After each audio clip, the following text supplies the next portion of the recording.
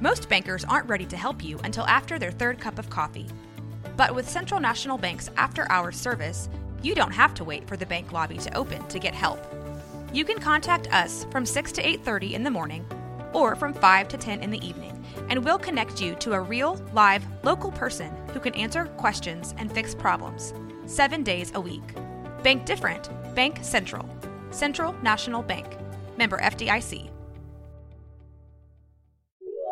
This is a Rogue Media Network podcast. Welcome, everybody, to Teach Me Pokemon, the podcast. I'm your host, Corey, and along with my co-host, Jared, we're best friends, been playing Pokemon for a very long time.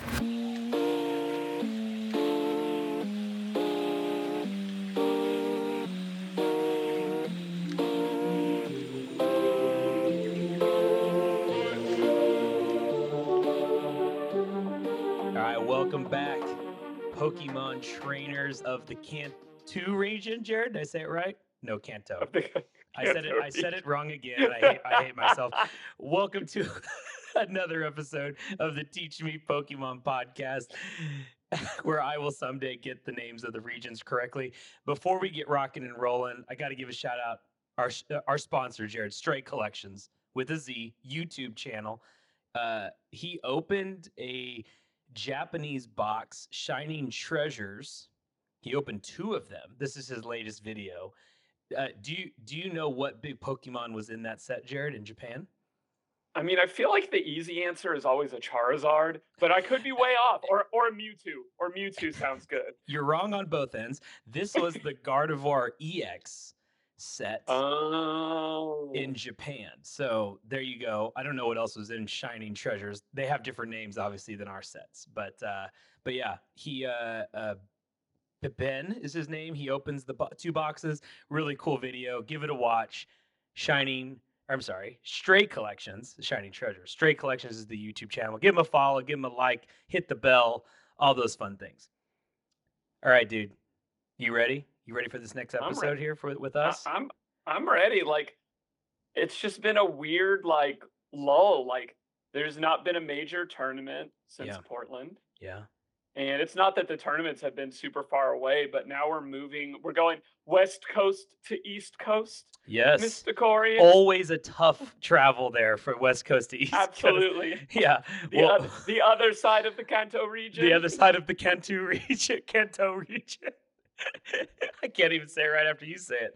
Well, what we're gonna do, we're gonna preview the Charlotte regionals, and then like we always do every episode, we have our teaching moment for all our up and coming Pokemon players out there. And maybe you're a seasoned pro and you need some, it's okay, Jared, to always go back and get some coaching. I mean, even Michael Jordan had a coach.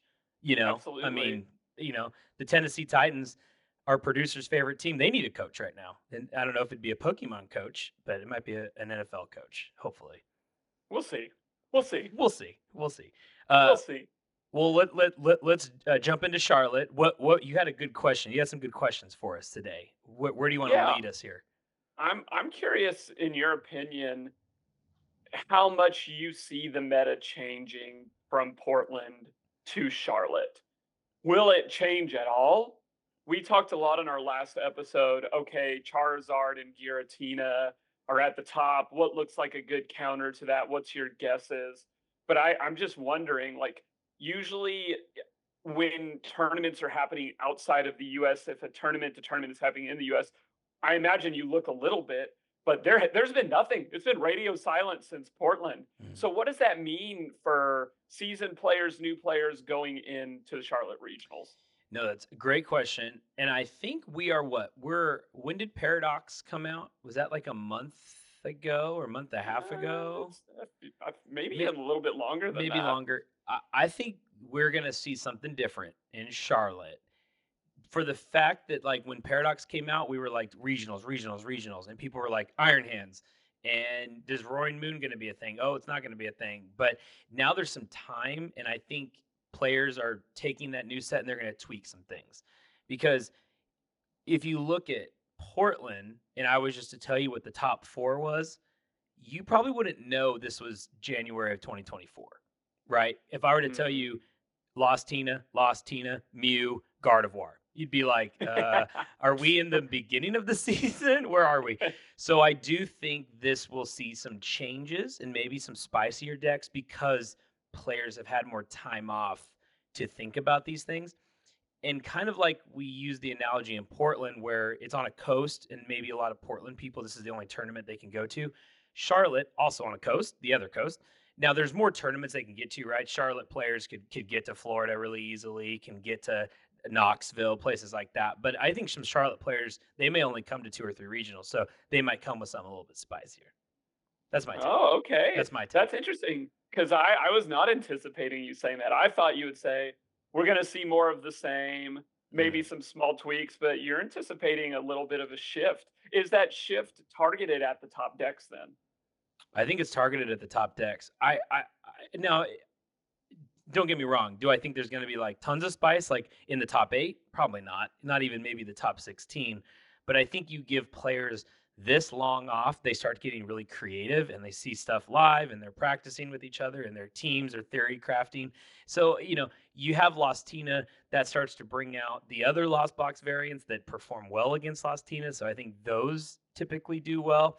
And then because those are in the format, maybe more played, my sneaky deck that I will reveal later, I think makes a way into this regionals. Oh, okay. No, I like that a lot. This is much better. I was expecting the same old because we had Nick on the show and we've been pretty good about guessing what our top decks are, what people are running.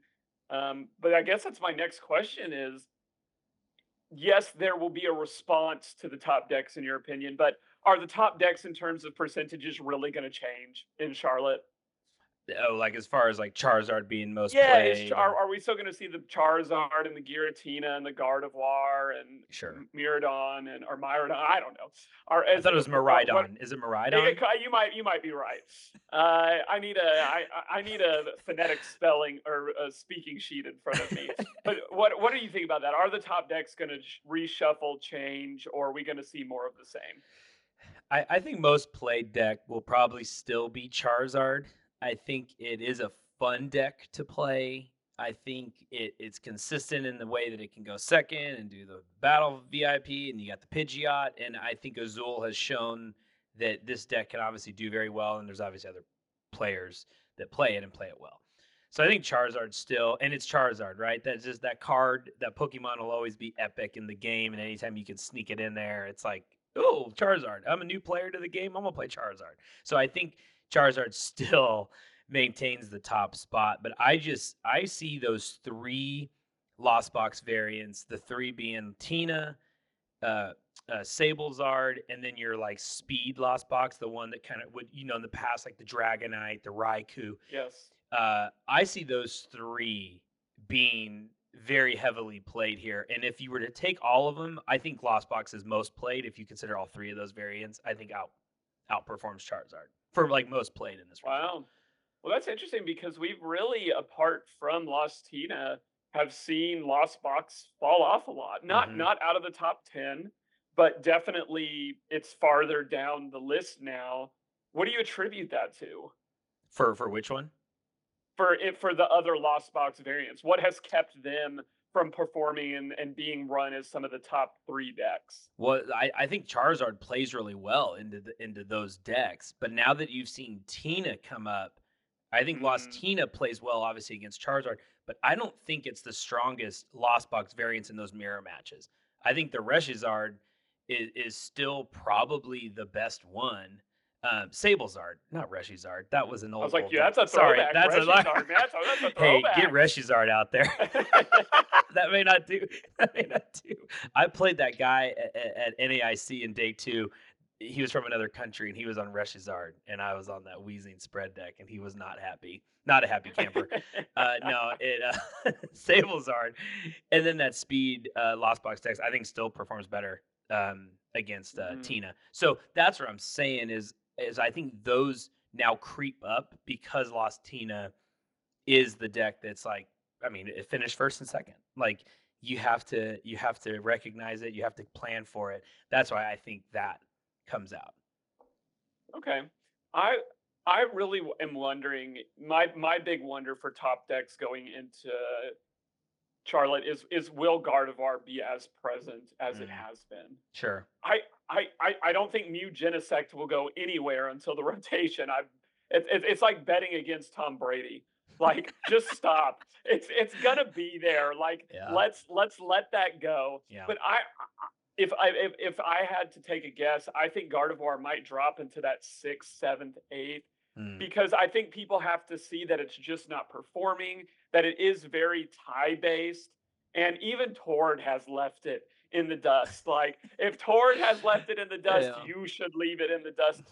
But the hard part is, like, it's still consistent. It still can get you those wins. Yeah. We still are seeing it in top cuts. Yep. But I don't know. I'm skeptical of Gardevoir going into Charlotte. I would not personally run it. I as being somebody that has run it, and maybe that was a boo-boo, should have run Snorlax stall.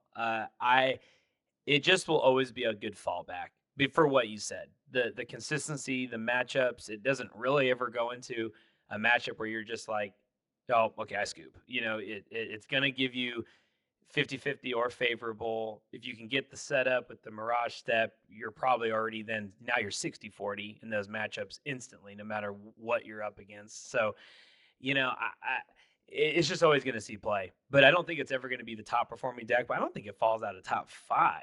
I think you're being a little drastic there. It wouldn't. You think it gets to 6th or 7th?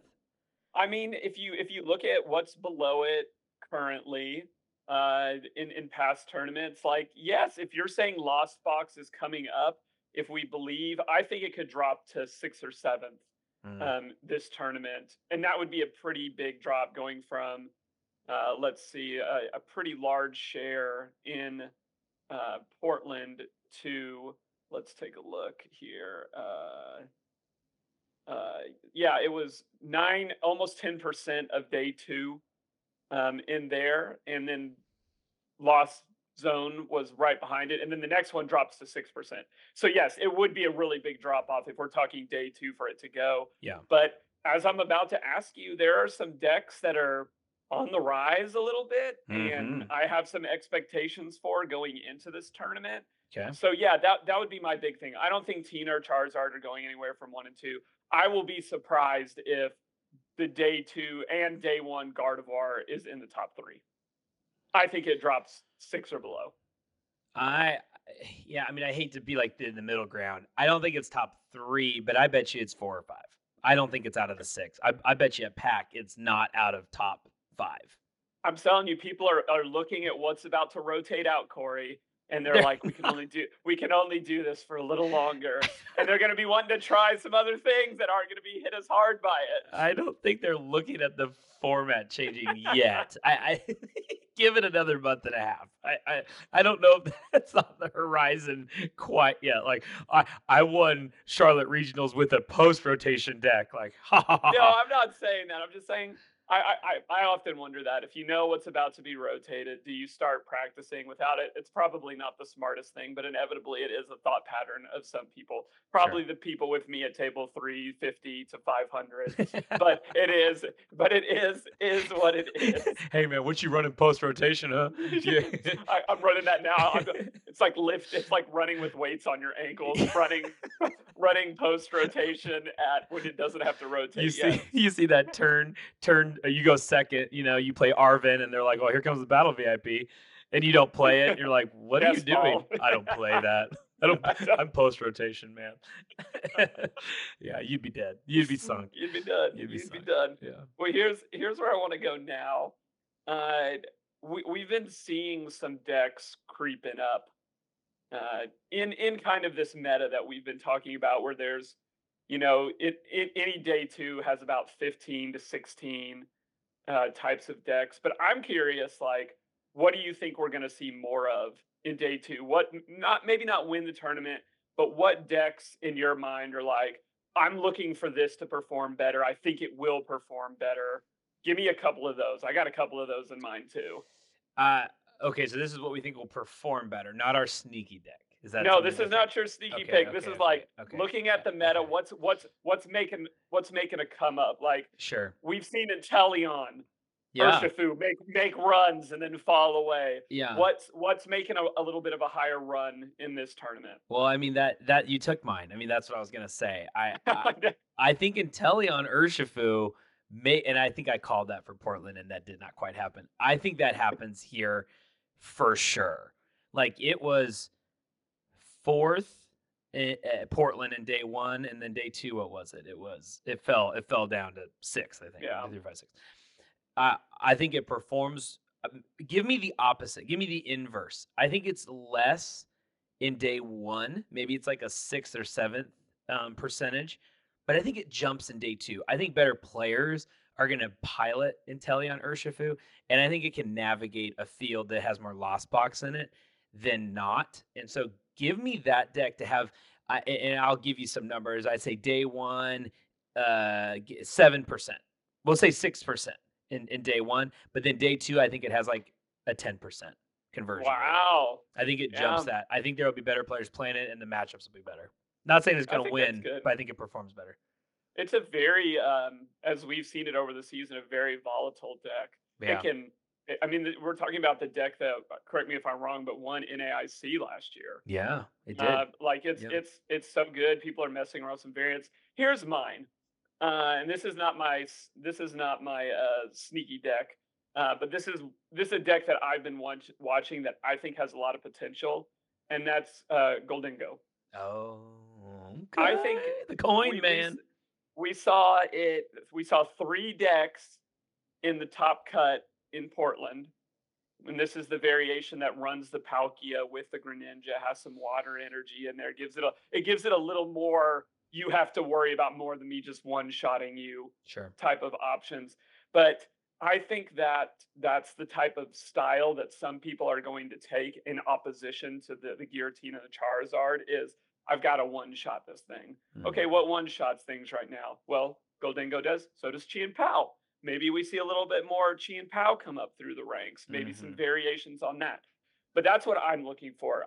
Ever since we were talking Paradox Rift and looking at these cards, we saw this card, and I've been waiting for somebody to break the formula on this deck. It's a 1 energy, has an ability that draws. The health is not perfect, but it's still a stage 1 with a good amount of health that makes your opponent work through numbers. Yeah. I want to say there'll be a double. I want to see 6 to 7 of this deck in day 2 in Charlotte. 6 to 7, so it will have twice as many. Okay, Golden. I think there'll be twice as many. I think some people are going to work it out. Weakness is not my favorite weakness. It hits into some of the lower, but still A to S tier decks. Yeah. But I think you can work this out, especially what we're seeing with the cards combos that are preventing the Ionas. I like that. Okay, I can see that. So that's the sneak. Those are your 2 deck, or that's your.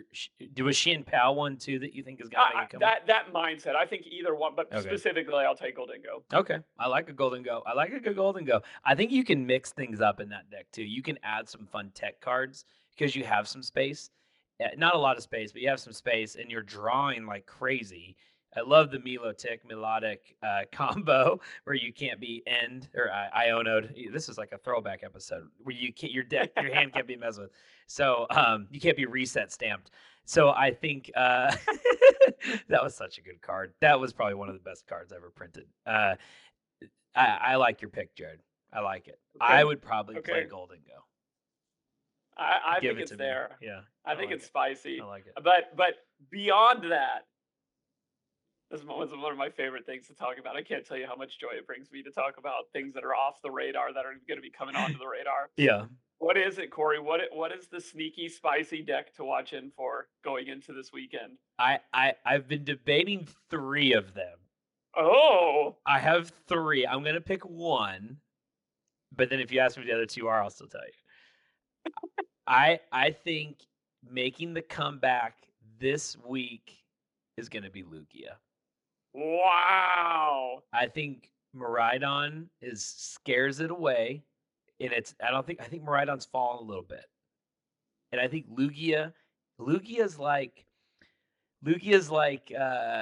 the fish that eats the little fish, and it couldn't hang out in the pond, but now the little fish are back, Jared, and that's Comfies. And there's going to be a lot of little Comfies swimming around in different types of decks.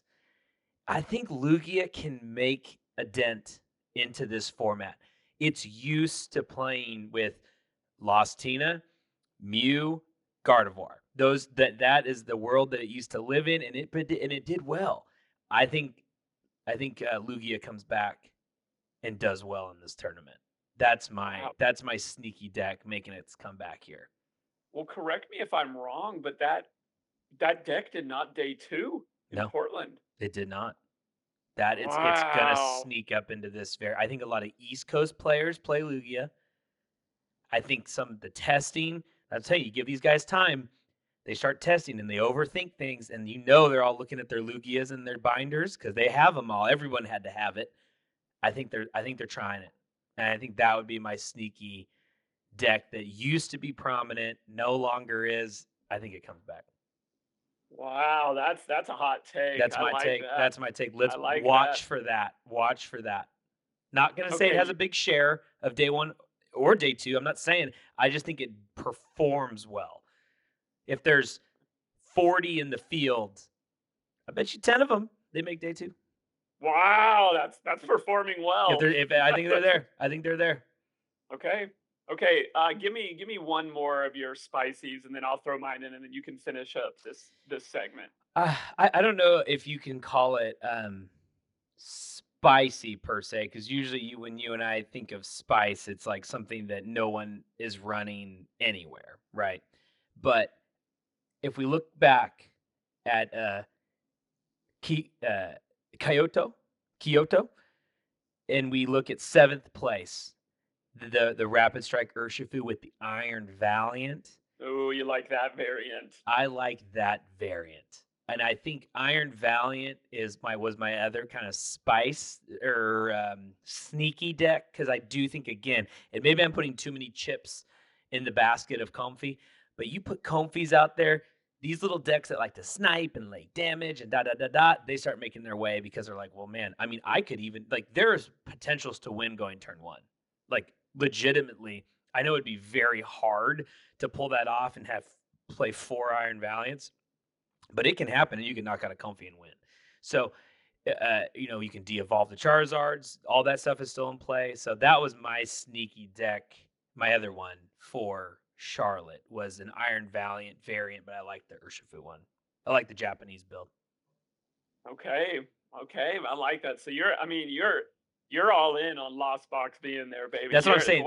It's my bait. It's my bait out there. A lot of Comfeys. Then the Comfeys are there, and that brings out the Sharks. That's what's happening. I love it. Well, maybe I'm in trouble because my sneaky pick was in direct correlation to Charizard and Giratina being at the top. I said this last week, but I found a variant of it perusing online tournaments that it's been performing well that I really like. Oh. Okay. So here it is. Here's the spice. Here's the Charlotte spice, everybody. Arceus Regidrago. Arceus Regidrago. Just go look at this. If you're on Limitless, go look at tournaments. Go look at the online tournaments. And then I look up what has the highest winning percentage in tournaments recently. This is one of the top 3 decks. How do I do that? I see most relevant, upcoming, completed, ongoing. How do I look up what's winning? You can. I had this up earlier. Figure it out. I'm going to keep talking. Okay, keep talking. But if you look at the winning, then you can click decks, I believe, and look at the. I see. Yes. Oh, I got you. Okay, here I am. Yep. So now I will say the sample size is not great. It has a 0.26 per share of the online tournaments that are going on. But you look at these lists. I've been looking at the list by All Out Blitzel, Matthew 44, and I'm kind of digging what they're throwing down, man. First out of a tournament of 130. First out of a tournament. I feel it has answers, Corey, and it's doing the disruption and the path that we talked about last week. Did you search by win percentage? I looked at a lot of things. I looked at most popular. I looked at win percentage. Because you're right. The share is very low, 0.26%. Yes. But yeah, that win percentage is second highest on this list, 54%. Only thing beating it is Mew Genesect. I think that's the DTE version. If you look through this deck list, it has the answers. It runs the Giratina V-Star. It runs Goodra. It runs Duraludon. It runs this Noivern, which you and I off air have gushed over this Noivern to be able to shut down attacks from basic Pokemon, can't play special energy or stadium. Like you're Corey, you're a refined man of Pokemon that loves options. Sure. This deck gives you options. So this is my sneaky pick. Not a soul may run this. I'm thinking about running this at League. I think this is just the best. I love this. I think this could be a super interesting deck. All right, man. I'm with you. I'm also like a little I'm a little salty here. You know, I searched the Snorlax stall and it looks at people who've won tournaments recently. I won a tournament. I don't see my name on here. So I'm a little perturbed. I'm a little perturbed. I don't know why I'm not showing up on here, but that's fine. Okay, I like that. I think the Regidrago, is that how you say it? Regidrago. Yes. Always has been enticing to me because you get so many options when you discard the dragon type. For our listeners that don't know, it can copy any move from a dragon type Pokemon that's in your discard pile. And it's what? 2 fire and a grass, or grass, two grass and a fire. 2 grass and a fire, the Regidrago EX. So it gives you options, man. And I also don't like how Pokemon Live does it. When it does the move, you don't know which move it did. Like, you know how much damage it did, but you're like, was that the Goodra move or was that another move? So I'm like looking through their discard pile, like, what can do 190 here or what can do 200? It's always so confusing. But no, okay, man, I like that. It has a good win percentage. Dang, I like your spice better than mine. That's a good one.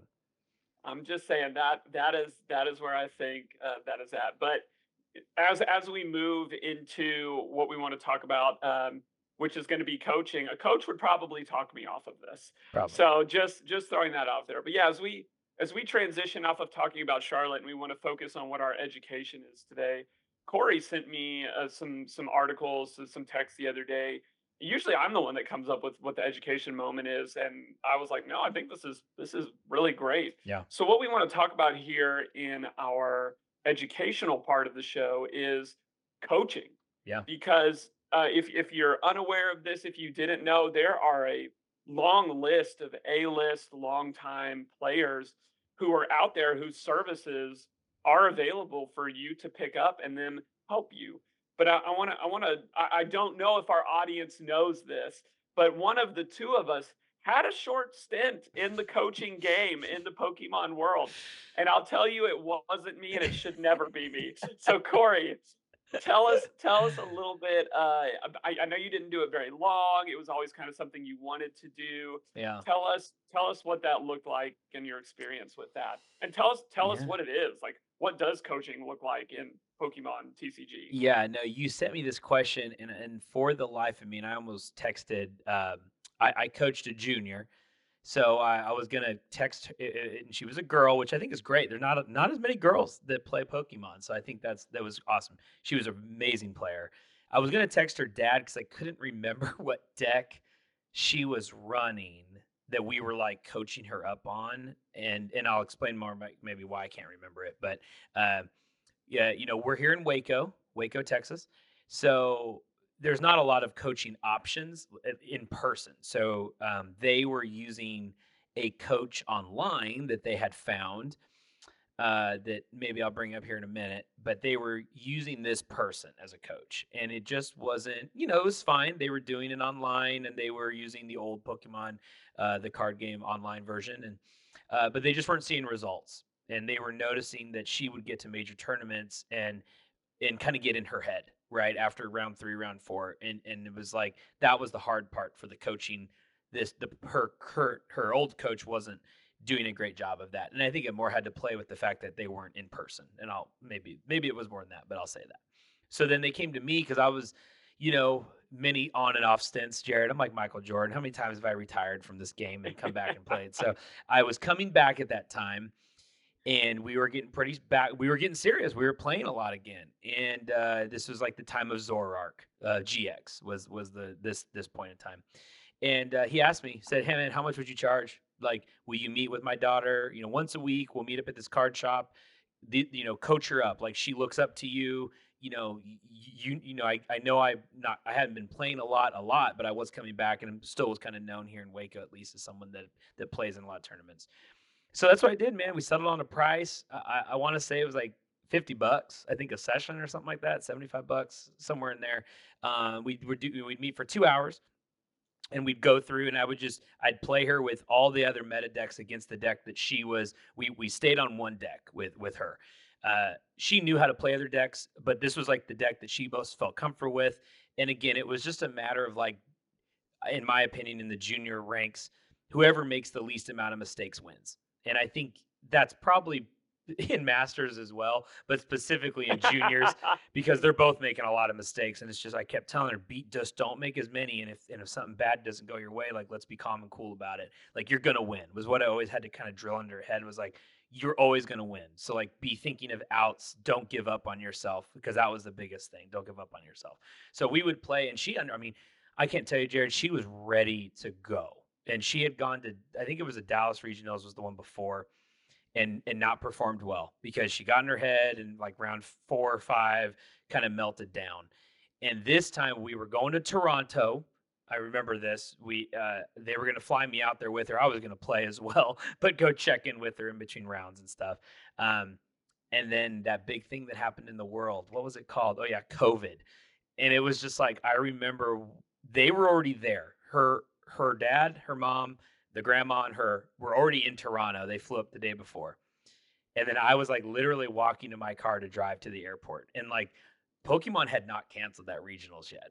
It was like the world was shutting down, but that regionals had not canceled. So I was like, let's go, baby. And I was going to my car. And then her dad called me and was like, hey, they just canceled. Like, they're shutting it down. And so I was like, dang it. So we never got to complete the journey, and the coaching was like, we were leading up to that regionals, and I was convinced she could have a good tournament. We were prepared, like, we practiced, man. She was ready to go, and that was the hard part, is we never got to finish it up. But for my coaching time with her, she made improvements. Again, it was in the junior rank, so you coach up a junior differently than you would a senior, and definitely than you would a master, with like in-depth counter plays. And she already had a deck built, so we tweaked it up a little bit, but I didn't want to make it too different. She had to feel comfortable. So I think when you're thinking of a junior and you're coaching juniors, keep them comfortable, versus like a masters, let's look at the meta, let's see this, what can counter this. And juniors, it's just like, what do you feel good with? Let's pick a top deck, but let's just get you really comfortable. So I enjoyed my time. It was good doing it in person. I can see the allure of like the online coaching, because it opens up the world to you for clients and stuff like that. But it was something about just meeting in person, talking through, like, how do you read a player? Like, I would tell her, like, sometimes watch your opponent. Like, a Masters player has tells. Like, when I was in San Antonio, couldn't tell you how many times I would just watch a player draw a card, and you see their face either light up or they're disappointed, and okay, like, what's going on. A junior, and this, Jared, your son's a junior player. They read it all over their face. It's like they top deck the professor's research. They're freaking out. So I'd tell her, watch them. Like, if they're getting down or depressed, you got them. Like, you got them, man. And if they're happy, okay, you're in a game right now. So that was my approach, and I enjoyed doing it. Hadn't done it since then. Because Pokemon kind of shut down there for 2 years, but it was a good experience. I enjoyed it. I'm glad. I'm curious though. Two things. Like, did you feel like it was more strategy coaching? You mentioned a few of these dimensions. Is it more strategy coaching, mindset coaching, and do you think a coach should be able to provide all of these things? I think a good one should. I think once you know the game, which Pokemon is not a hard game to pick up, it's all about mindset at that point. And even me, I mean, there were several times in San Antonio, and I know that wasn't the best tournament, but I think against the decks I played against and the situations, I think did well, even though there was a lot of ties. But even some of those games, I was like, "Nah, I'm not going to win." Like, I'm like, "No, that just happened." And then it's like, "No, just keep playing. Just keep playing." And then more times than not, I turn it into a tie, or I win the match. And it's just like, so I think mentally we get in our heads. And I think especially some of these top players, they have advantages in that way because a player sits down and is like, well, I can't beat Azul. So then they're already like in their mind, like they've lost, and I think you have to stay positive. So I think a coach, that might be more than half the battle sometimes is the mindset, because you're not teaching them, okay, attach an energy, okay, draw a card. Like most times if they're asking for coaching, they're trying to get to the next level of the game, not like teach me the basics. Yeah, and I think that's a really good point in defining what we're talking about as coaching. Any parent, anybody out there can help their junior, senior, or their friend learn the basics. Coaching is generally this higher level approach to the game for people who are interested in the more competitive side of the game. If you're just interested in showing up at league, that's probably your coaching, is the people around you. This is for people who are traveling, really wanting to perform their game. In some rare cases, people just want to get better and they can pick up a coach. But I guess that's part of my next question and discussion is the coaching worth the payment? Mhm. I mean, do we have an idea? Have you ever heard of how much they charge for coaching, like some of You these know, top coaches? you're a little more familiar with that than I am, so I'm very interested to hear your perspective on that. Yeah, I think it is worth it. Like I said, I mean, when I was going in person, that was like it was either $50 or $75 a session, and it was 2 hours. So I have no idea where that holds up with some of these coaches here that we may talk about here in a second.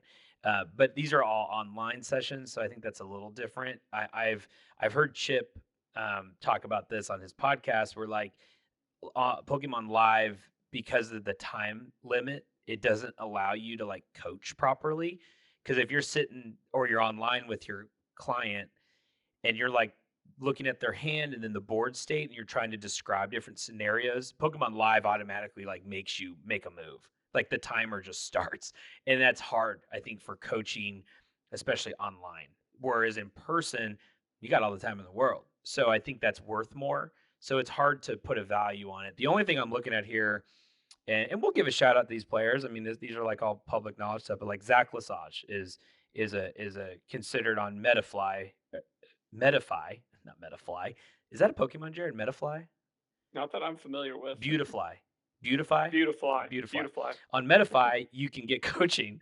And he says save $35 off your first sesh with him.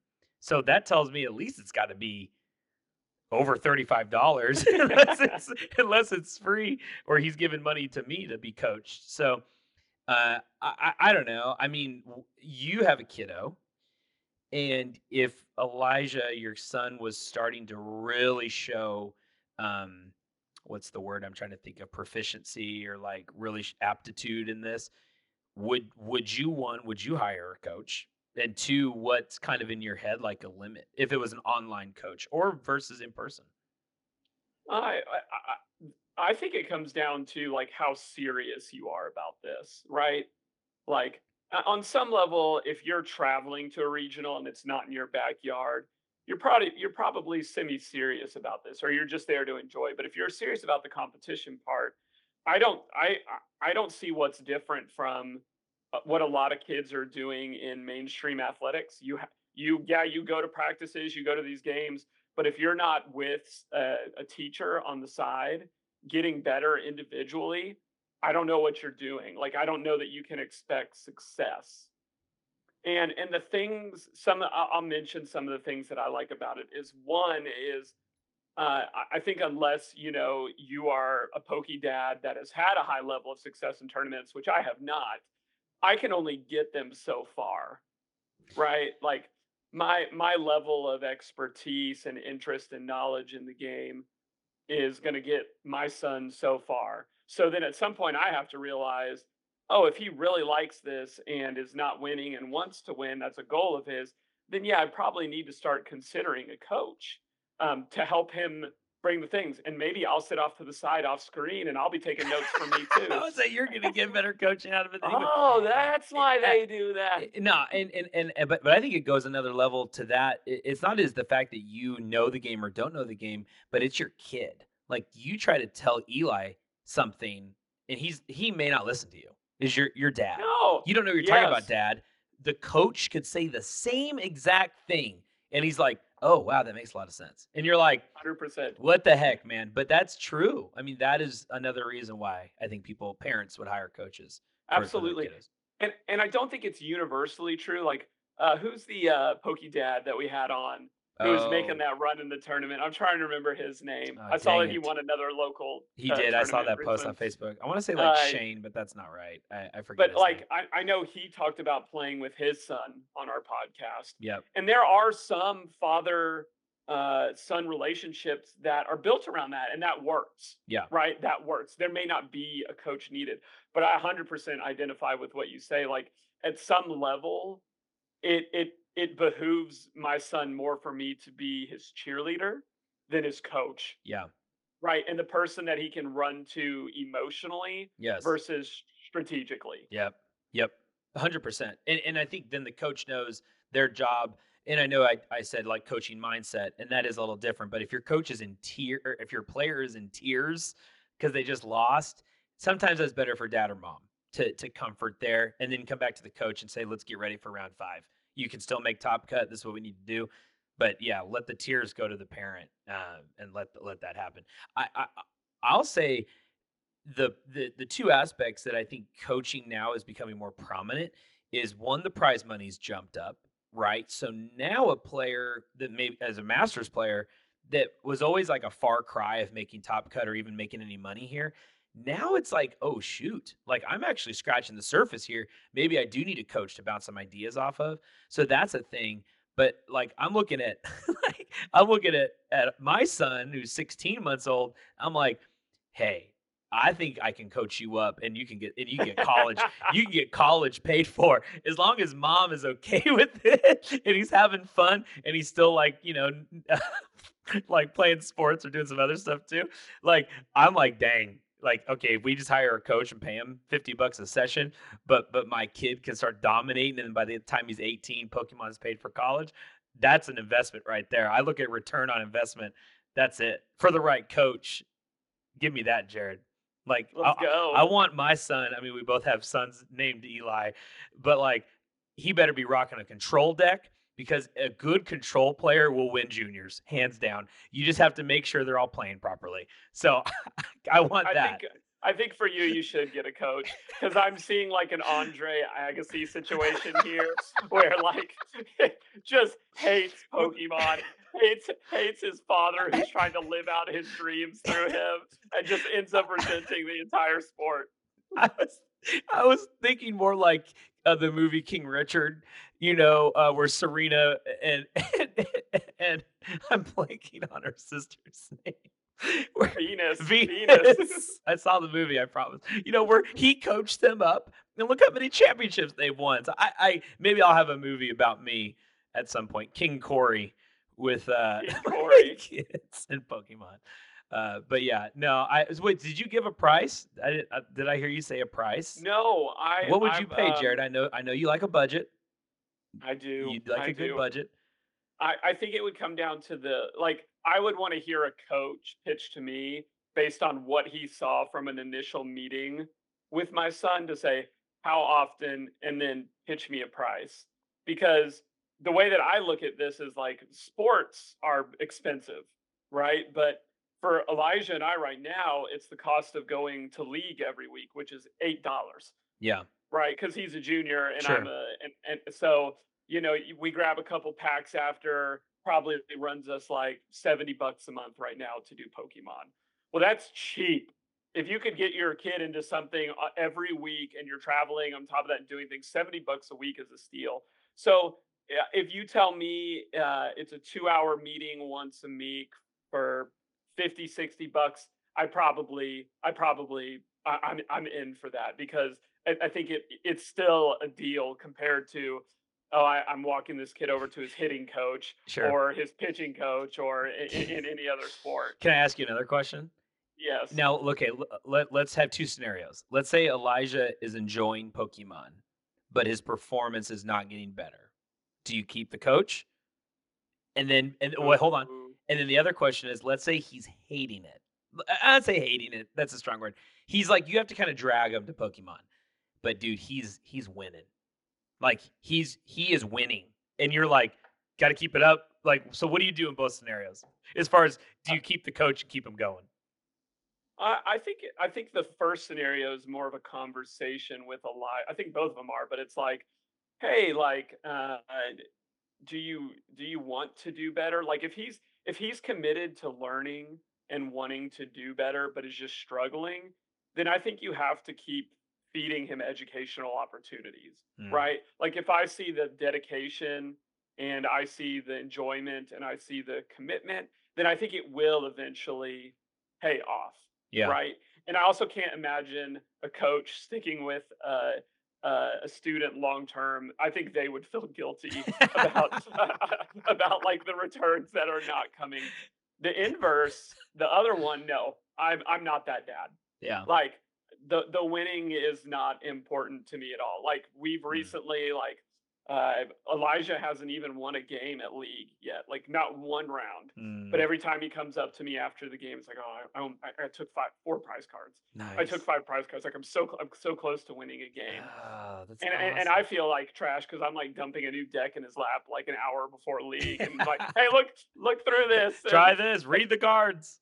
But we've started collecting as well, and you can probably see some of that mess. Like Yeah. my goals right now, and I probably wouldn't do a coach anytime soon, is just joint enjoyment of an experience together, finding avenues, which is why that we're going to Knoxville here at the beginning of February, but we have spectator passes and we're only doing side events, and our goal is to get as much swag as possible. Yeah. So don't need a coach for that, right? Sure. Like we're not ready to go and jump in and invest an entire day's time in Yeah. 6 rounds, 9 rounds. Yeah. Some days I'm not even ready for that. So like, yeah, no, I would never. Yeah. The winning will never usurp the Yeah. enjoyment of the game if it's prolonged. If it's like one day you're having a bad day and you don't really want to do it, well, yeah, you got to suck it up. Sure. If it's a month, 2, 3 months of, hey, Dad, I don't really do this anymore, even though I'm really good at it. Mm. Well, hey, like, let's figure something else out. Let's go join something else. And it would be sad to leave Pokemon, but we would. Yeah. Gotcha. I don't know if I would, but I hear you. that's why I'm afraid. You're winning, Eli. You're winning. Let's keep going. What are you doing?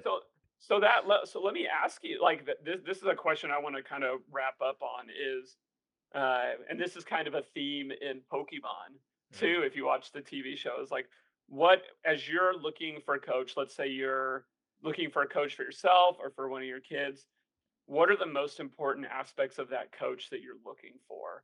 Is it how successful, right? Are you going like to straight to Azul? You're the best. Mm. Is it somebody that is connecting with you or with your kid? Like, give me your top 3 things that you want to see in somebody that is coaching you or somebody else. Ooh, good question. I think the first one, I mean, it's probably not as cut and dry as this, but you want to have a coach that is probably shown success or has like an aptitude for the game in some way, shape, or form. And so I think that does matter. You know, I'm looking at, and I want to ask one final question too after this one, but I'm looking at these like top 7 coaches, and they're all very quick, except for like one.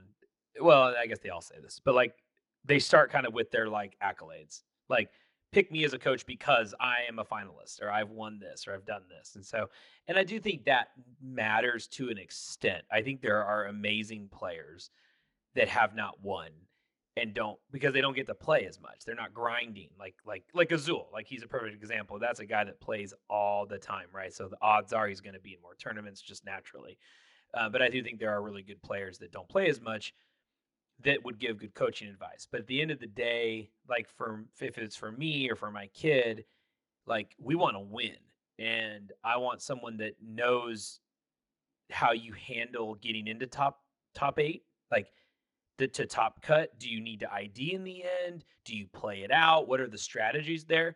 Because if they've been there, they should know that. And then in top 8, what are you doing? Now it's like a best of, the game, does it slow down? Does it speed up? Are you nervous? If on stage, if you're on stream, is the table different? Like, how does all that matter? And if they've never done it, it's hard to like coach up on that. So I think that would be my first one, is like experience and how well they've done. But I do think personalities are important. If you don't jive with your coach, just like anything, it's like really hard to connect and want to be into it. And so I think the personalities have to connect for that coaching session, if it be your kid or yourself.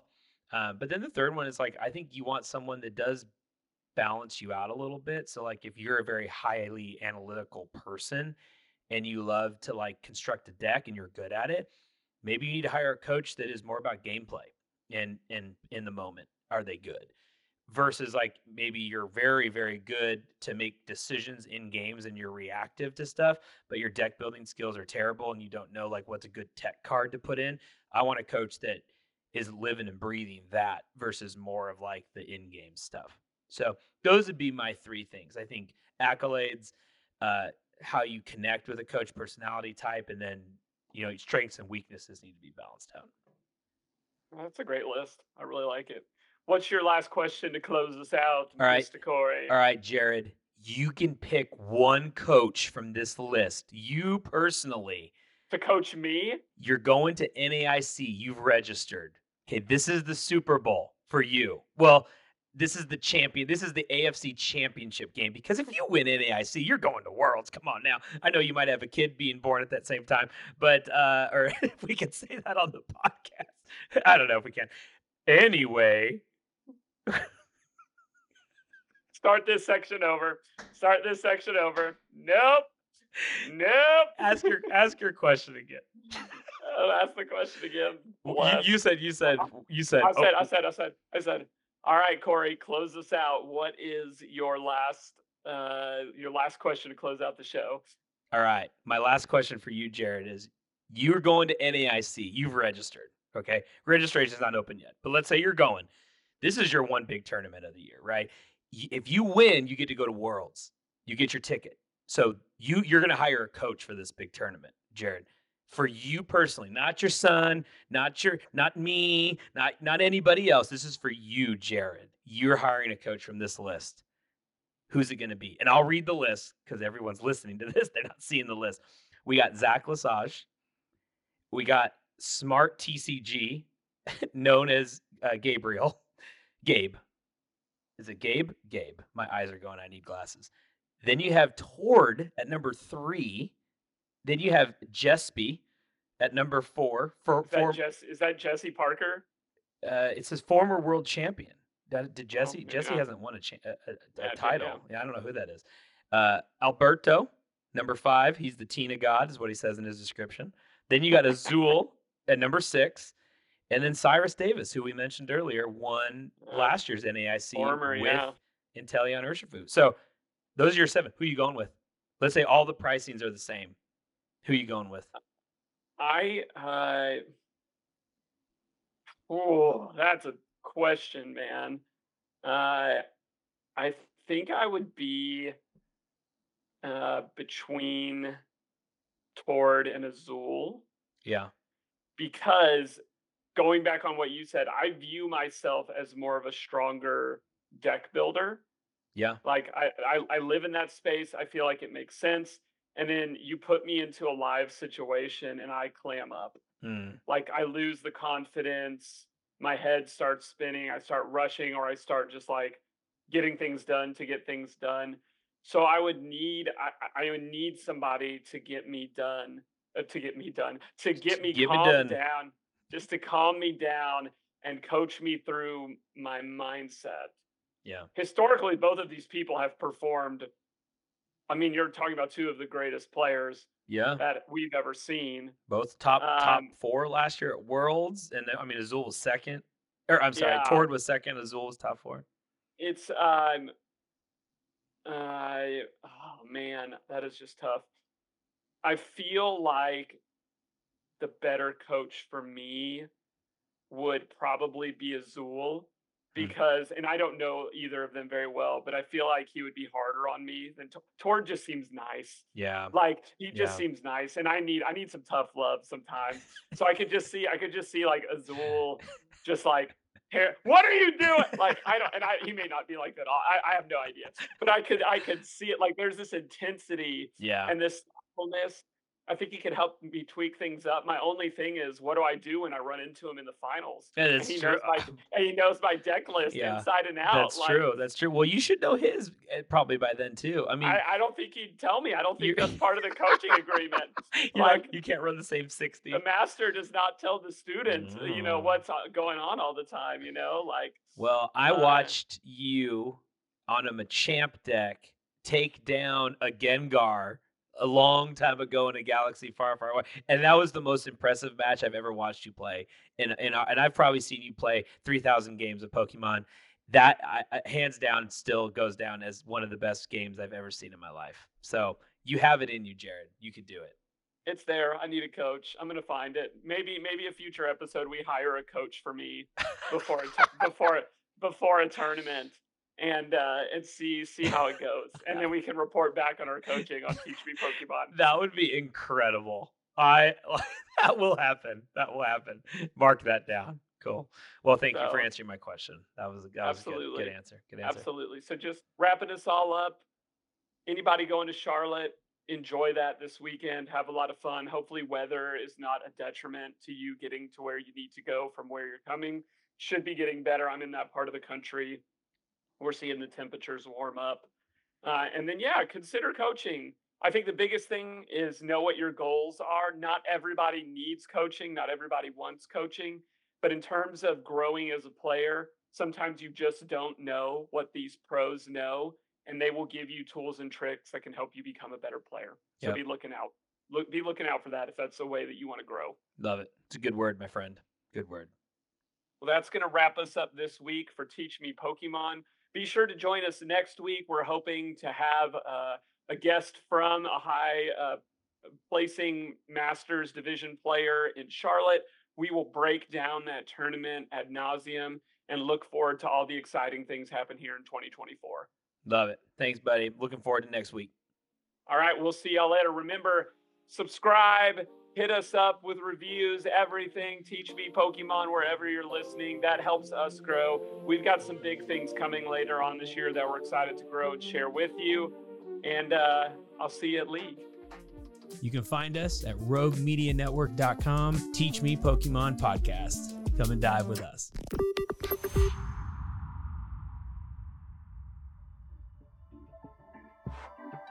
This has been a Rogue Media Network production.